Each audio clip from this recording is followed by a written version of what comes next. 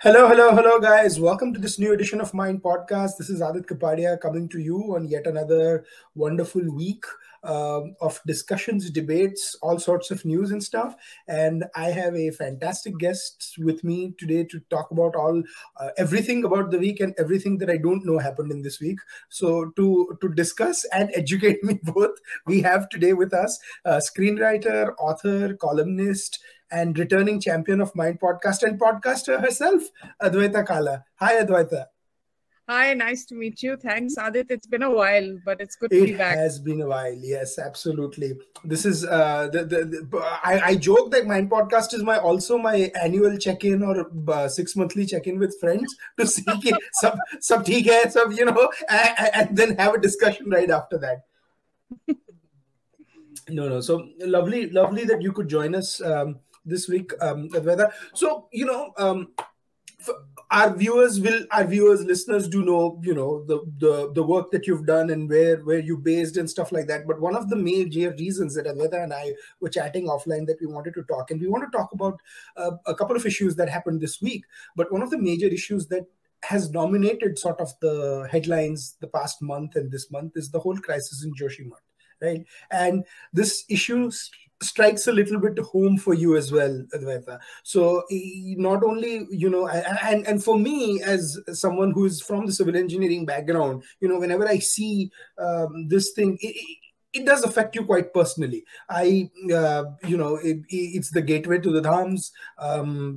Everyone knows what the significance that Joshimath occupies in the Hindu religion. Basically, it's a very small city. It's a gateway to several climbing expeditions, trekking trails, and Badrinath basically, and home to one of the four pithas established by Adi Shankara. So it was affected in the 2021 Uttarakhand flood as well, but what we've seen in the last 2 months exacerbated basically is cracks developing in houses, foundation issues, and so forth. And really, it's a tragedy what the locals are going through. So having set the tone, the somber mood, and then we'll get back to the other issues. We'll have a whole vintage Mind podcast type discussion, but we want to start with this. So Advaita, what are your first thoughts about it, and what have you heard from the ground? Well,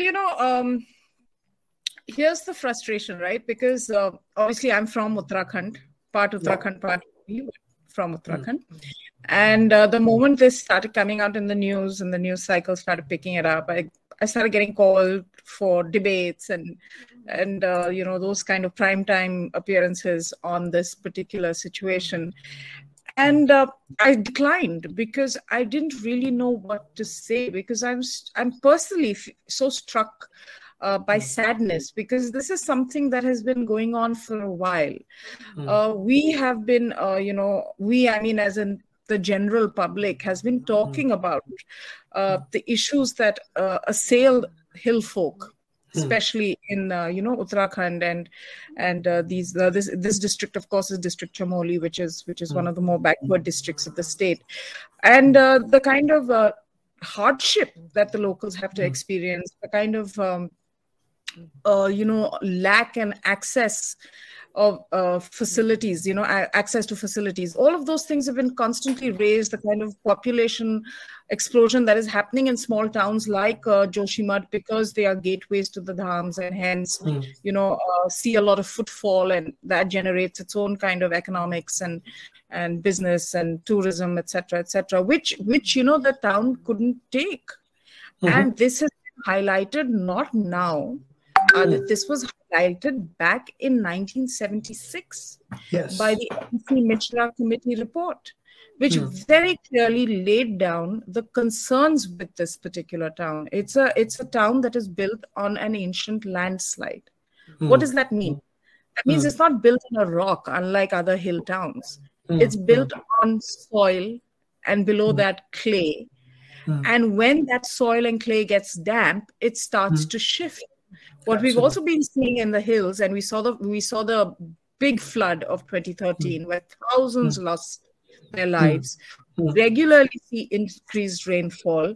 We see this dampening, we see construction, we see the drilling of the mountains from above and from below. So So shell it out. yeah.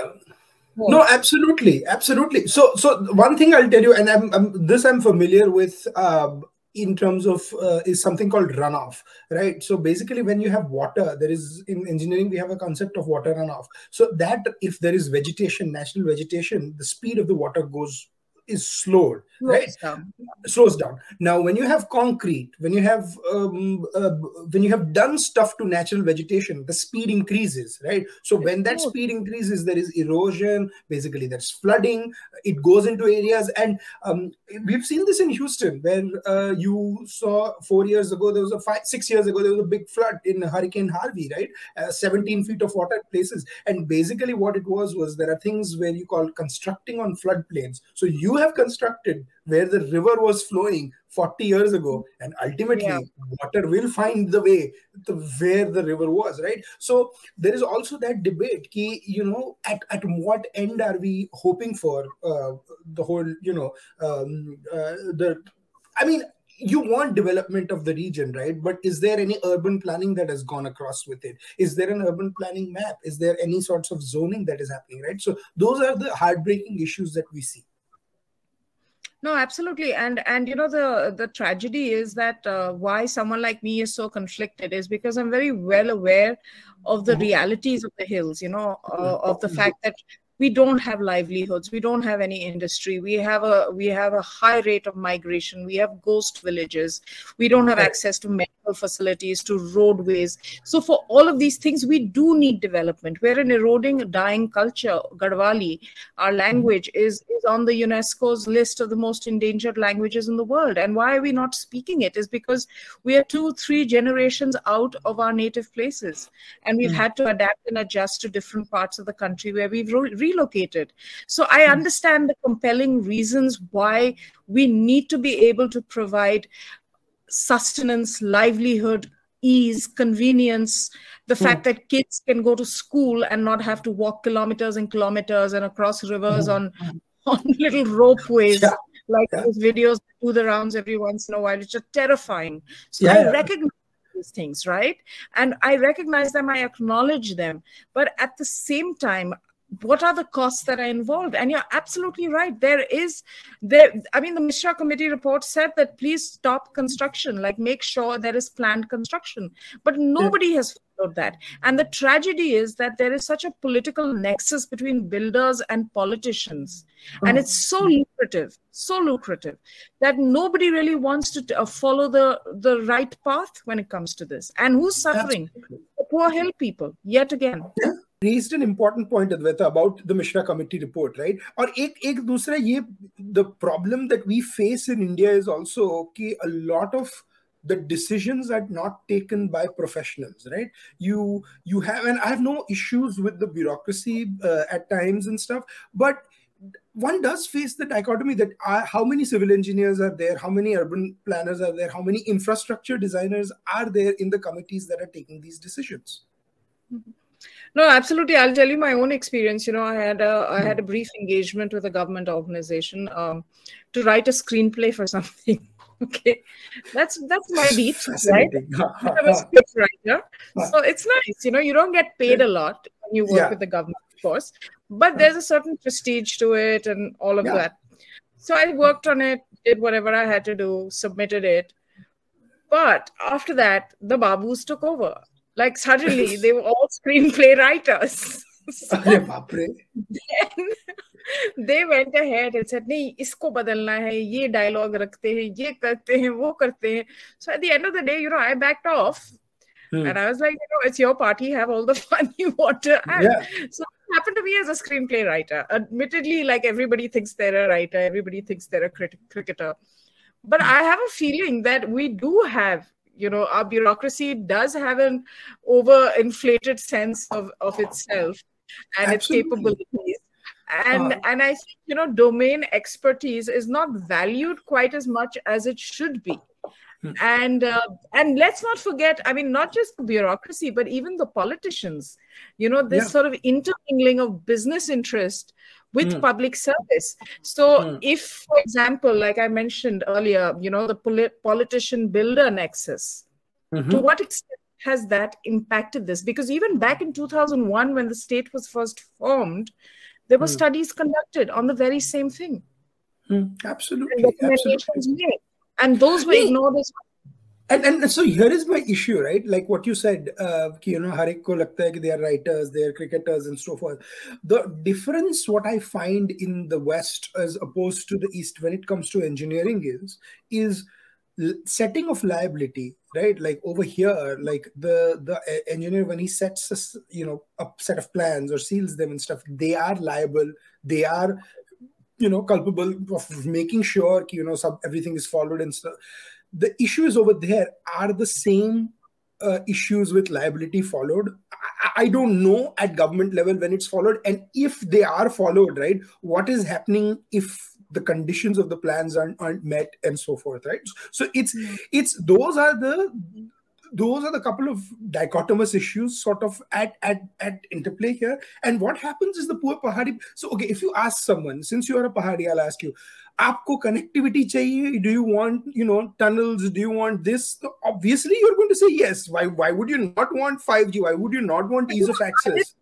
Maybe you can explain this to me, because what the locals are blaming predominantly is the NTPC hydro project.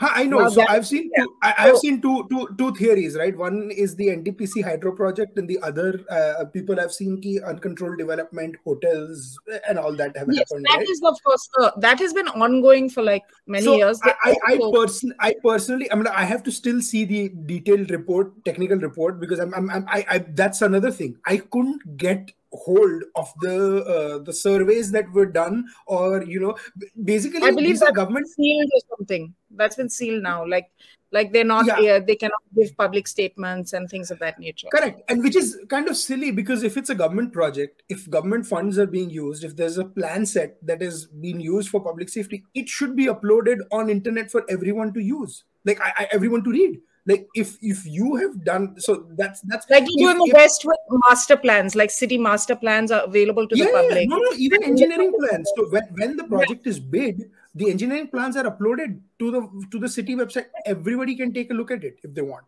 But Adit, is there like a security risk in doing that, like a terror security risk in doing those kind of plans, having them? No, so I understand. No. So I understand you don't do existing. There is a security risk. That's what I was coming. But you can come up with, there are summaries of what survey was taken into account. What are the findings? What is the foundation report? What is the urban and planning? There are ways of doing it. You can there is a preliminary engineering survey that you can release, that this is what we saw, these are the challenges we encountered during construction and stuff like that, and this is what we did to mitigate them, right? So there are ways you can do it. So I'm not at a position to comment if exactly that project impacted, but I will say this, that if projects like these are done where proper soil compaction and things like that around that are not done and aren't followed, then there is a increased risk of foundation damage and stuff happening. But see,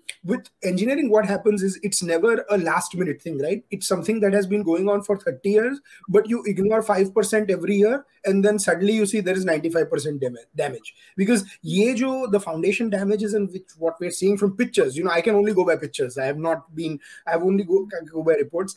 That can't have happened in the last 5 years alone, or 10 years. No, but what has happened is that in a matter of a month, a hairline crack has become 3 feet wide. So that means that there is some activity that is going on in that area, which is causing this kind of rapid decline. The locals first complained about these cracks a year ago. They alerted the administration. And their beef is that, look, we said this a year ago, you didn't do anything about it. Why didn't you do anything about it? So that's where they're coming from. But I mentioned, of course, the need for development. This is also, Adit, I want to highlight this for your viewers and listeners, is this is also a border state. And we have China knocking on our door all the time. And a China that's been increasingly aggressive in the post-pandemic world. It's not making friends. It's not playing nice. And especially not with us. Surprise. Surprise. So this is a border state. So there are certain, sensitivities with a border state. Yeah, absolutely. And I understand that as well. That's why if you're detecting a bit of reticence on my part when it comes to this particular issue is because there is the human aspect of it. There's the nationhood aspect of it. Yeah. Then there's just the sheer frustration of, saying that stop. This is a fragile ecosystem. The Himalayas will extract their revenge. They're the youngest mountain chain in the world. That means something. Absolutely. No, and I always say that this is not even, see, a lot of people are like Vikas, Vinash and all this thing. No, it's not. It's not one versus the other, right? It's एक तो ये problem है ना कि in the world of WhatsApp and the 24/7 news that we live in, it's very easy to just portray one issue over the other. Like you said, there is an issue of national security, right? Like if you say what you're doing exactly, there is a national security. There is a how is this helping the army and stuff like that? All sorts of issues there, right? Then there's a second issue about helping the local Pahadi population with connectivity. Like if a truck is taking 2.5 hours to deliver something as opposed to 40 minutes or 1 hour with an updated route, what is more important? That, like, things like even taking someone to a super specialty hospital, things like this, right? But then is that leading to other damages? Those are the things, and for that you have to have experts advising you, and not just the issue is we also are in a mindset of very ribbon cutting mindset, right? Ki election aa raha hai, ye aa raha hai, 5 saal mein fatafat ye project karna hai. So Harsha Bhogle in 2000, so if people remember, there was an IPL in 2009 that was happening in South Africa, where, because it couldn't happen in India because of the Lok Sabha elections, so they organized last minute. So Harsha Bhogle, the commentator, said this wonderful thing, that no country leaves so much till the last minute till India does, and no country works in the last minute as much as India does. And that is why you could uproot an entire tournament and have it in 2 months in another country. Like, it is, I think about like tournaments over here, it's unheard of if you think of globally, right? So that culture has percolated into various fields. Ki bhai, okay, some milestone is happening, some local body election is happening, let's just make sure everything is done so that this is ready. Like the bridge tragedy in Gujarat, which happened in November. Like, they rushed to open that, like you said, the ribbon cutting mentality. Although that, I must add, was a private developer, and he had his daughter-in-law and grandson at the inauguration, so it wasn't like a Babu or a Neta thing. No. But I think it's a societal mentality. Yeah, there is that mentality. True, absolutely. And now, it's at the stage where usually, when there's COVID, we're up and about, like, let's do this, let's like we did Project Bhuli, which was this initiative where we brought out COVID care packages and all to people in the hills. Right. And, but this is one situation where one doesn't know what to do, because people are losing their homes, they're losing their livelihood, they're taking everything that they own in this world into one room. It's in the midst of bitter cold. I mean, the north of India right now is going through a cold wave, like a very extreme cold wave. So it's just the worst time of the year for this to happen. So and one really feels helpless, because you don't know what to do. The government has said we'll give you 1.5 lakhs, but what is 1.5 lakhs? I mean, I'm assuming it's interim relief, but even if it's interim relief, they're full families that have been dislodged.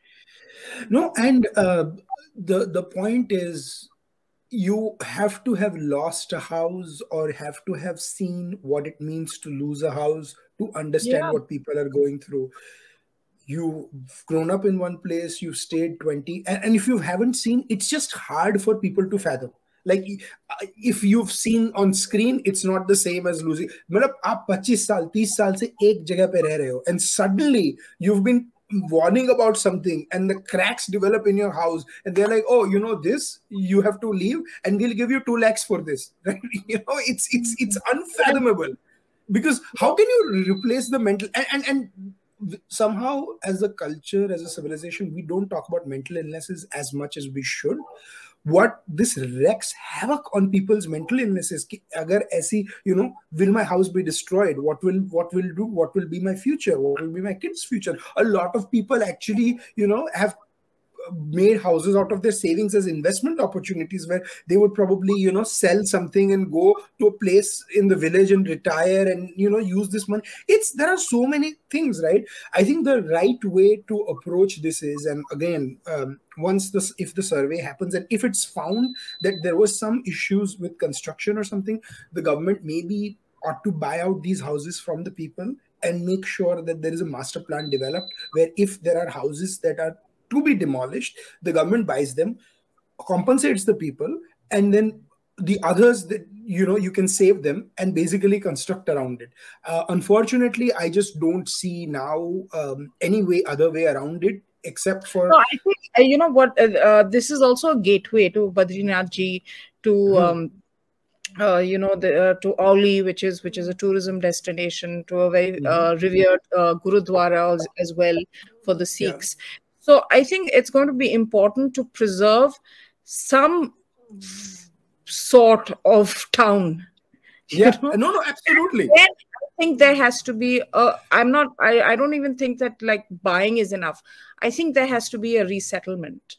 I think that's very important. They have to resettlement these people. There's 25,000 people is the population of this area. And some of them will have to, of course, remain, because this is a gateway.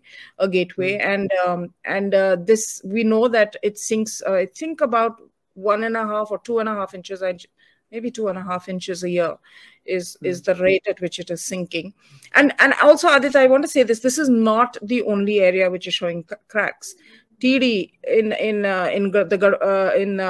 Garhwal, that town is also showing cracks where the TD dam is. So it's not something that's only happening here. So they need a plan. They need a plan of action, of evacuation, of all of these things, because I'm afraid, I hate to say this, but I feel like this is going to happen again in another location. Absolutely. And what happens here has to happen elsewhere. And what you said, unfortunately, I mean, I'm all in favor of, market forces coming and, development. But at this point, there are times when you are steps away from a natural disaster, and the government unfortunately has to take over. I believe maybe the central government has to take over now. And they have to, because, the Uttarakhand High Court said something very simple. They said above Gomukh, don't allow more than 150 trekkers a day. Yeah. No one listened to them. They opened it up. And within a span of, I think, a fortnight, we saw something like three landslides in that particular area. This is, I mean, this greed, this crazed run for money, exploit, is just so, it just angers one. Yeah. It's so insensitive. It's so cruel. Yeah, no, absolutely. And all you need, ironically, and I'm trying to mesh both here, all you need is one new movie that shows a thing and everybody wants to take a picture at the same spot shown in the movie. And I'm like, bhai, 1-2 saal ruk jao yaar. You're 32. You're not, I mean, if you can hike there, you can wait till you're 34. If you can hike there today. And what we need to do is issue permits. Like the government has to issue permits to people. Only so many permits will be issued, right? And maybe the government of India can declare this a disaster, because a natural disaster, because it is. You're steps away from it, right? And take over. That, and I think, PMO is already looking at this, and the Prime Minister sort of started cracking the whip. And this is a state where the BJP has actually come back to power only because of the Prime Minister. I was doing political analysis for CNN News 18, and I was so convinced that the BJP is going to lose, because there was such anti-incumbency.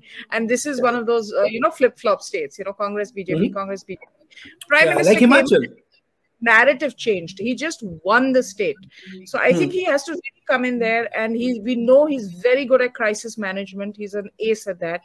And his first experience actually was with the Gujarat earthquake back in, I think, 2001 or something, is when he really kind of, I very clearly remember that. I was affected by that. You got out of the house, and there was a 20-story building that was rotating right above my house like this. God.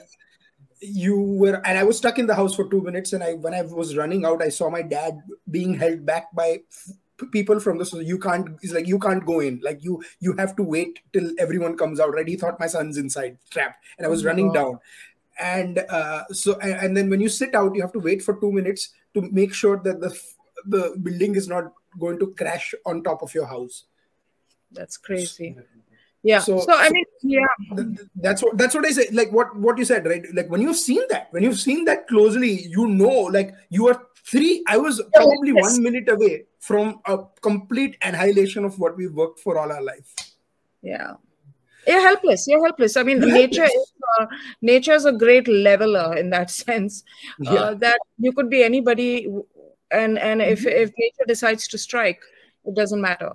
And in fact, that's what I always say when we talk about Mr. Modi's rise to power. Like that was, I mean, I was a teenager at that time. I was, you know, and that was my first brush at seeing what the local establishment, Mr. Modi's rise to power was because of the incompetence of the previous BJP regime under Keshubhai Patel to deal with the after effects of the earthquake. That's why he was brought. And you know, the biggest compliment was, and I don't normally say this on air, but like about 6-7 years ago, or 10 years ago, sorry, at one of my jobs, at my internship, I was talking to a structural engineer, and he worked a lot in Ahmedabad. So I was like, and I was like, when did you start working? He's like, oh, since 2005. And I was like, 4 years ago, there was such an earthquake. He's like, what? There was an earthquake in that city? And I'm like, yeah. And then I showed him pictures. And he's like, man, I could not tell that there was an earthquake 3.5 years ago. And I was like, you, my friend, have paid the biggest compliment of the relief efforts that happened after.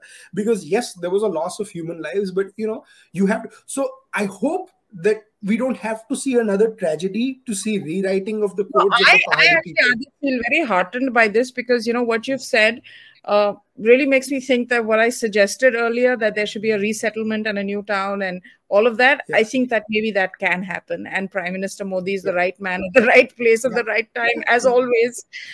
Oh, we're a messy country, but for it to happen, it's controlled chaos, right? But let's you know, as we start wrapping up this segment and move into the next one, we can end. We're already at half an hour, by the way. We're already at half an hour. You said it's a half an hour podcast. Half an hour. So we'll go on 5-10 minutes more. Sorry. I'm fine. I'm just doing your time. Absolutely. No, we're fine. I mean, usually we go on with the 40-45, but you know, when you're chatting and when you're passionate about this, who is looking at time, right? So, so that's the hopeful note that I would like to sort of, you know, go on. That I hope that there is a sort of a resettlement program, and for the sake of the locals, the Pahadi people. Joshimath, the Badrinath, this is the pride of the Pahadi people, right? I would hate like for them to go through what they're going through, and hopefully, you know, we see a solution on that very soon. So that's the thing.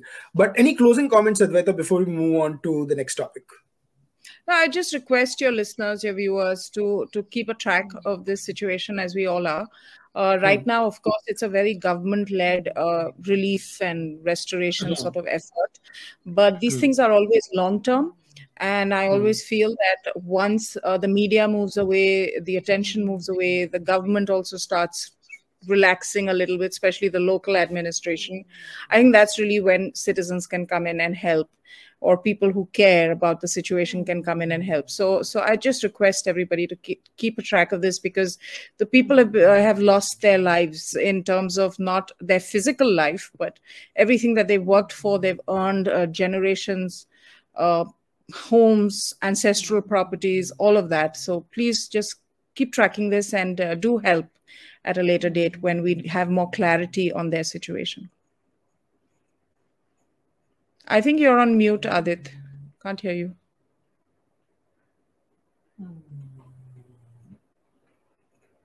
Can't hear you now.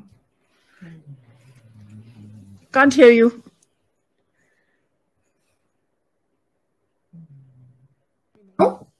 Yeah, now I can hear you. Okay. So I think I just hope that there are situations where basically people can contribute to relief efforts and things like that, and you know, help out the locals, because there are many people that are concerned. And when that happens, we'll tweet it out from our account. We'll Advaita's account as well. We'll actually be absolutely tagged on YouTube and her thing, and you know, do watch her podcast as well, the Sunday Club, that she does a wonderful podcast where she talks about. You must come on it sometime. Adit? Absolutely. We haven't done one since the American election, so I look for maybe in I the know, next few weeks. Just, but we do it at 7 p.m. and it's a crazy time for you. So I no, almost that's keep to ask. उठने का सुबह उठने का problem नहीं है. If you tell me to stay up, that's a problem.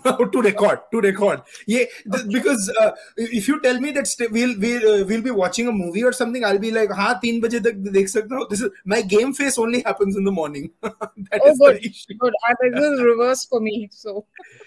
No, absolutely. So, okay. So moving on, and this is we want to, before we wrap up the podcast, we want to do a quick 10-minute detour on this issue that we were discussing.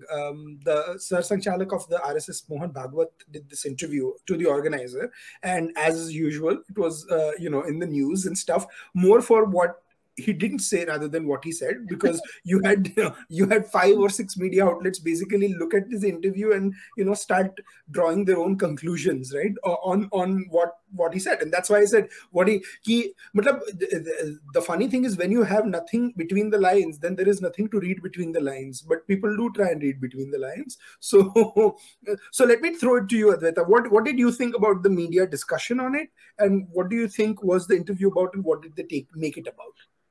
I mean, it's such an old toolkit or playbook that they work from. You read the interview in its entirety. It's conciliatory, it's wise, it's inclusive, it's topical, it's current. It doesn't shy away from addressing even issues like homosexuality, which you went around painting them as some archaic and regressive and patriarchal organization. When they actually speak for themselves and they say things that are completely on point and relevant and have empathy for the human experience in the social context of today, is I think is something powerful, and I think it's something that should be acknowledged. But instead, what do you have? You have this similar sort of propaganda machine that kicks in, right?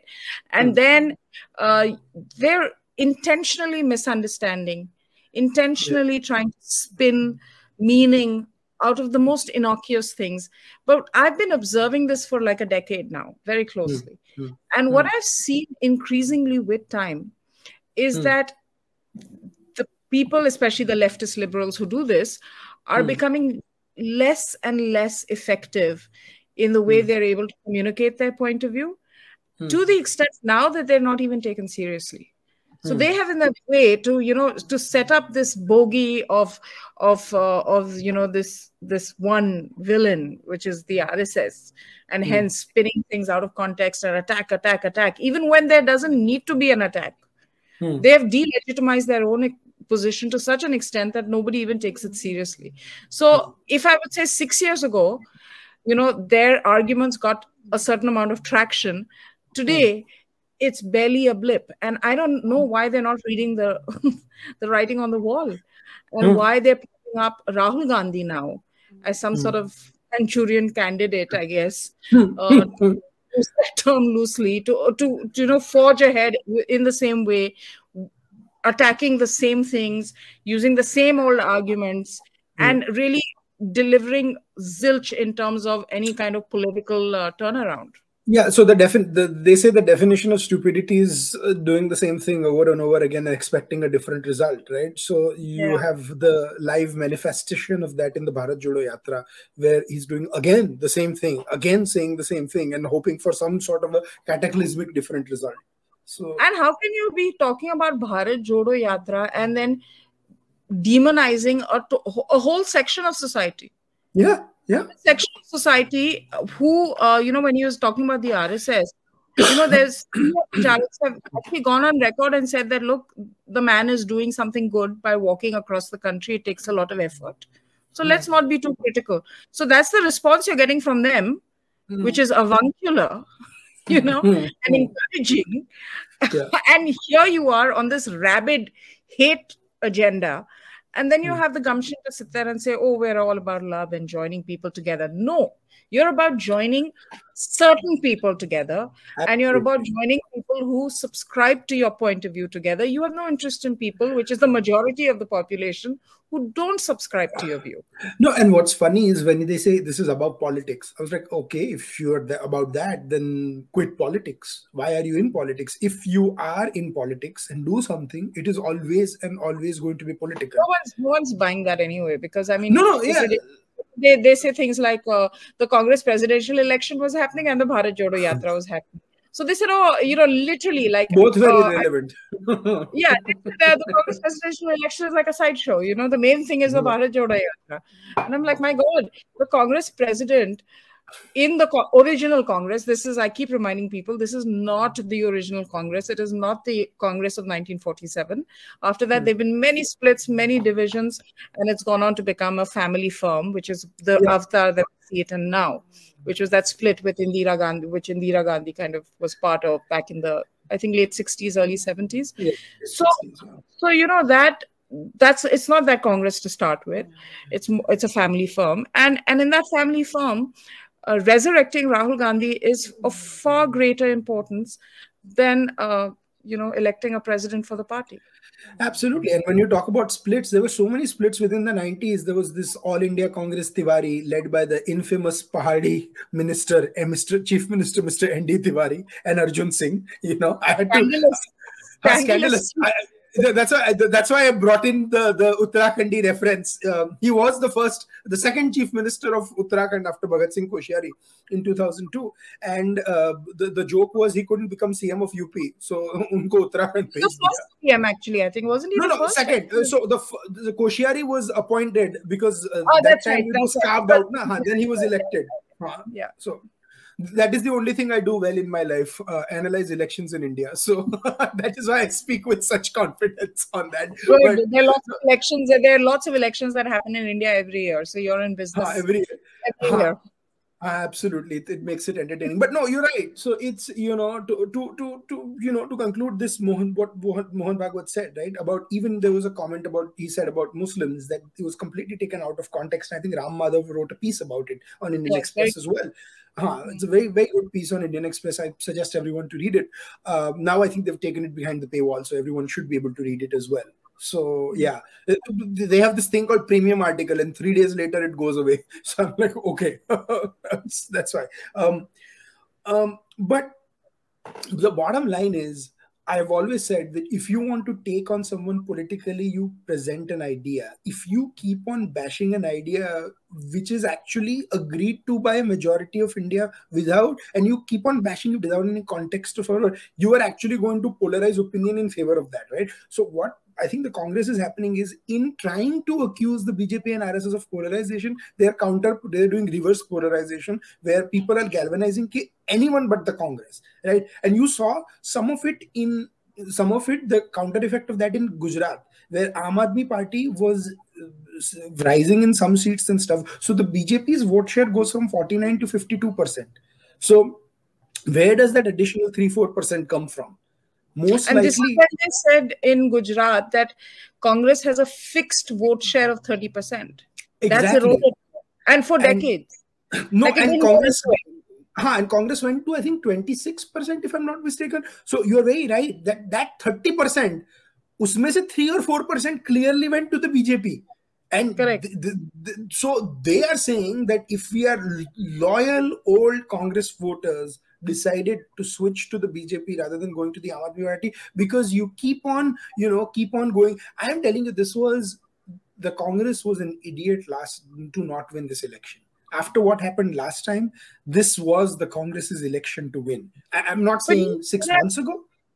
But that was because the last time round where it was this heavily contested elections, etc., it was because there was the Patidar agitation. So correct. What I've noticed about the Congress is that they are not able to generate issues on their own. What they can do is, or what they try to do is to ride an issue. So if there is an issue that comes up and there's an election around the corner, then they'll jump on that. So, for example, the Joshimath issue will not be that relevant to them. But had the same issue happened last year with the election in February, coming up, they would have jumped on it. Jumped So on. it's a very sort of self-serving kind of Yeah, strategy. And the Patidar issue really helped them the last time around. They wrote that one. They took in the Hardik and all these other young guys in, and then of course subsequently those guys realized exactly what's going on, and now they moved to the BJP, Alpesh Thakur and No, I Hardik think Pandya. also the BJP realized कि उनको एक बार ticket दे दिया तो their agitation is also over. अभी 5 years later, if they But they were their poster boys, right? So they were their poster boys in the last election. So they were not able to hold on to them. And they were not even able to hold on to the gains they made. They did they had a decent showing. So they just lost it completely. So there's a real rethink that they have to go through, that everything is not just linked to elections. Now, in Himachal, this pension scheme that they've promised, Montek Singh Ahluwalia, who was part of their very, very significant part of their whole economic plans, and I don't know what was that committee? Deputy chairman of the Planning Commission, correct, and very close to Manmohan Singh, etc., has criticized that program. Yeah, and that says a lot. So yeah, absolutely. But right now, Rahul Gandhi only listens to Raghuram Rajan apparently. So did Mr. Rajan doesn't.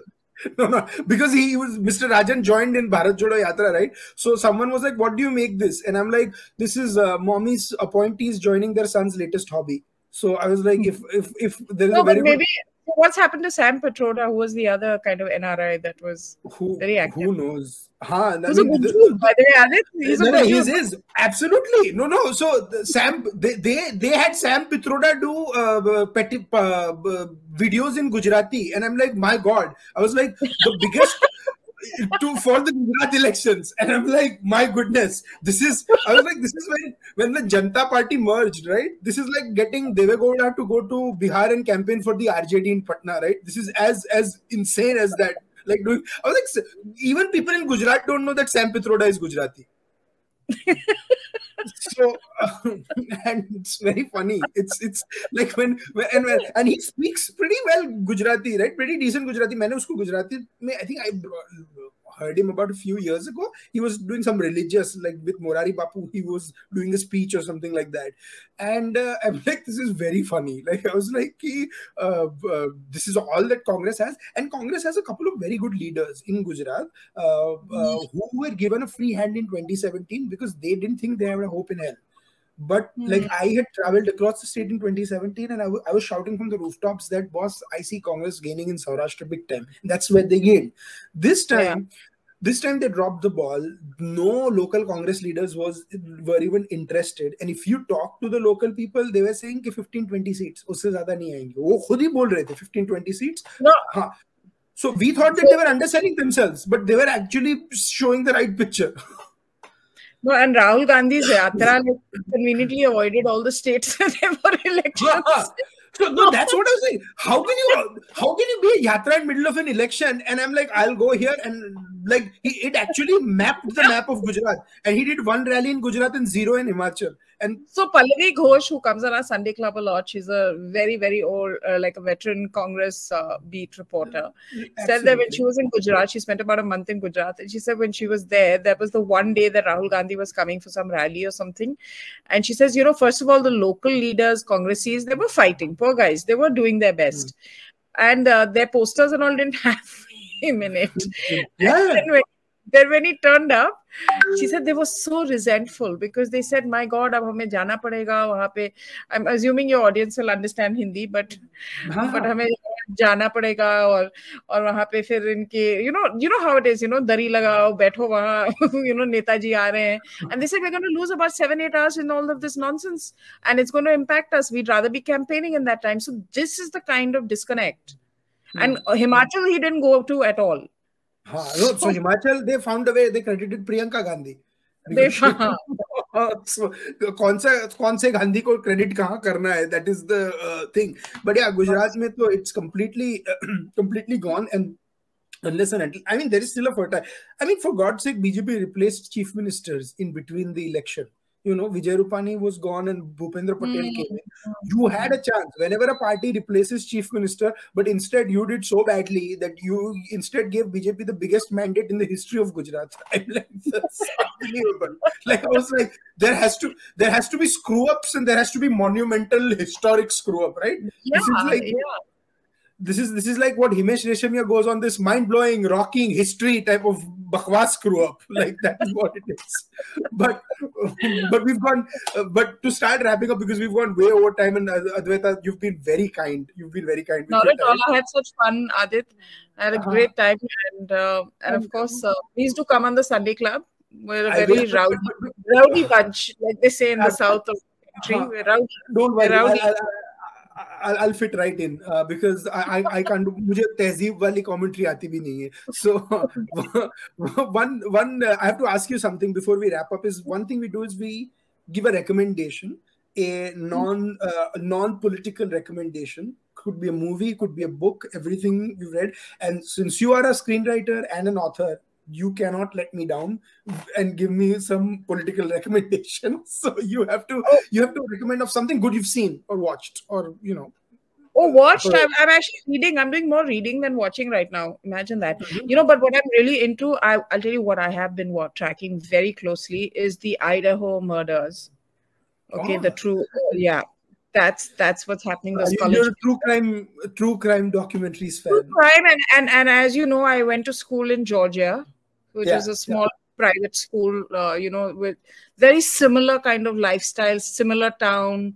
Totally get what they mean by that lane, the little shop areas, the bars, or the grub truck, and all of that life. The lifestyle just resonates with me. And it's so tragic, and it is just so I've been watching a lot of that, and I was actually very relieved when they made an arrest, because I can just imagine a small town kind of terrorized by a crime of such brutality. So I have been tracking that, and that's one thing. And then the other thing is, of course, reading. So Ruth Ware is one of my favorite writers, and she has a new book called The It Girl. So I've been reading that thriller. Fascinating. And that's about it. Excellent. My recommendation is a show I watched this week, and it blew me away. It's called Trial by Fire on Netflix. It's on the Uphaar Cinema tragedy. It shocked me, because first of all, you have to understand, like, there are no accounts that detail explain ki andar hua kya tha. There are accounts, but this is not like a tragedy where everything was captured on camera that you can recreate. So the director has to be complete, and it does not exploit the wounds of the parents and the performances of the mother, especially. I think it's Rajni Deshpande. It haunts you. The silences, because I think the magic of cinema is, and you're a writer, what you can do with silences, what you can do with a camera and pauses, right? And this is what hit me the most. And I found the show it could have gone into a very exploitative mode. It could have gone into a very gory mode, but it's neither exploitative nor it's preaching to the choir or something. It's very, very undefined, yet you feel so strongly about what happens, and it does not go into a lot of issues which are known. Right, it goes into what the human tragedy is, and that's what I want. India finally gets human tragedy right, is what a review read, right, on streaming. Because on movies we've done it, but on streaming we've had an issue portraying human tragedy. So I hope that changes. As a student of cinema, you probably know how the way the West has portrayed human tragedy and how you want India to write human tragedy probably are two different things. I did see that. You're right. I did see that on Netflix. But being from, having grown up in Delhi, and this being such a big case there, that it was so depressing, and it was something that it's very disturbing to watch. It's very disturbing. I wasn't wanting to watch it, but now that you've spoken so highly of it, I will attempt to. I would say it obviously has it's not a 5-on-5 show. It has its flaws and stuff. But my point is, compared to what the shows we used to make about human tragedy, this is a giant leap forward, and that is what I want. Like, this is what I would want, where the camera is not exploiting the emotions rather than just showcasing them, and you are the judge rather than working on it. But thank you, Advaita. This has been great. We'll have you back definitely on Mind Podcast, and I look forward to being on the Sunday Club as well. So. Yeah, we must have you on the Sunday Club. Although you'll be in the morning and we'll be winding down for the day, but I think our energy levels will match. No. I'll have my coffee, na? So that usually gets me up and running. But guys, like and subscribe on Advaita's YouTube channel. Please follow her on Twitter, and we'll be back next week with more. Till then, it's goodbye from us, and take care. Bye, everyone.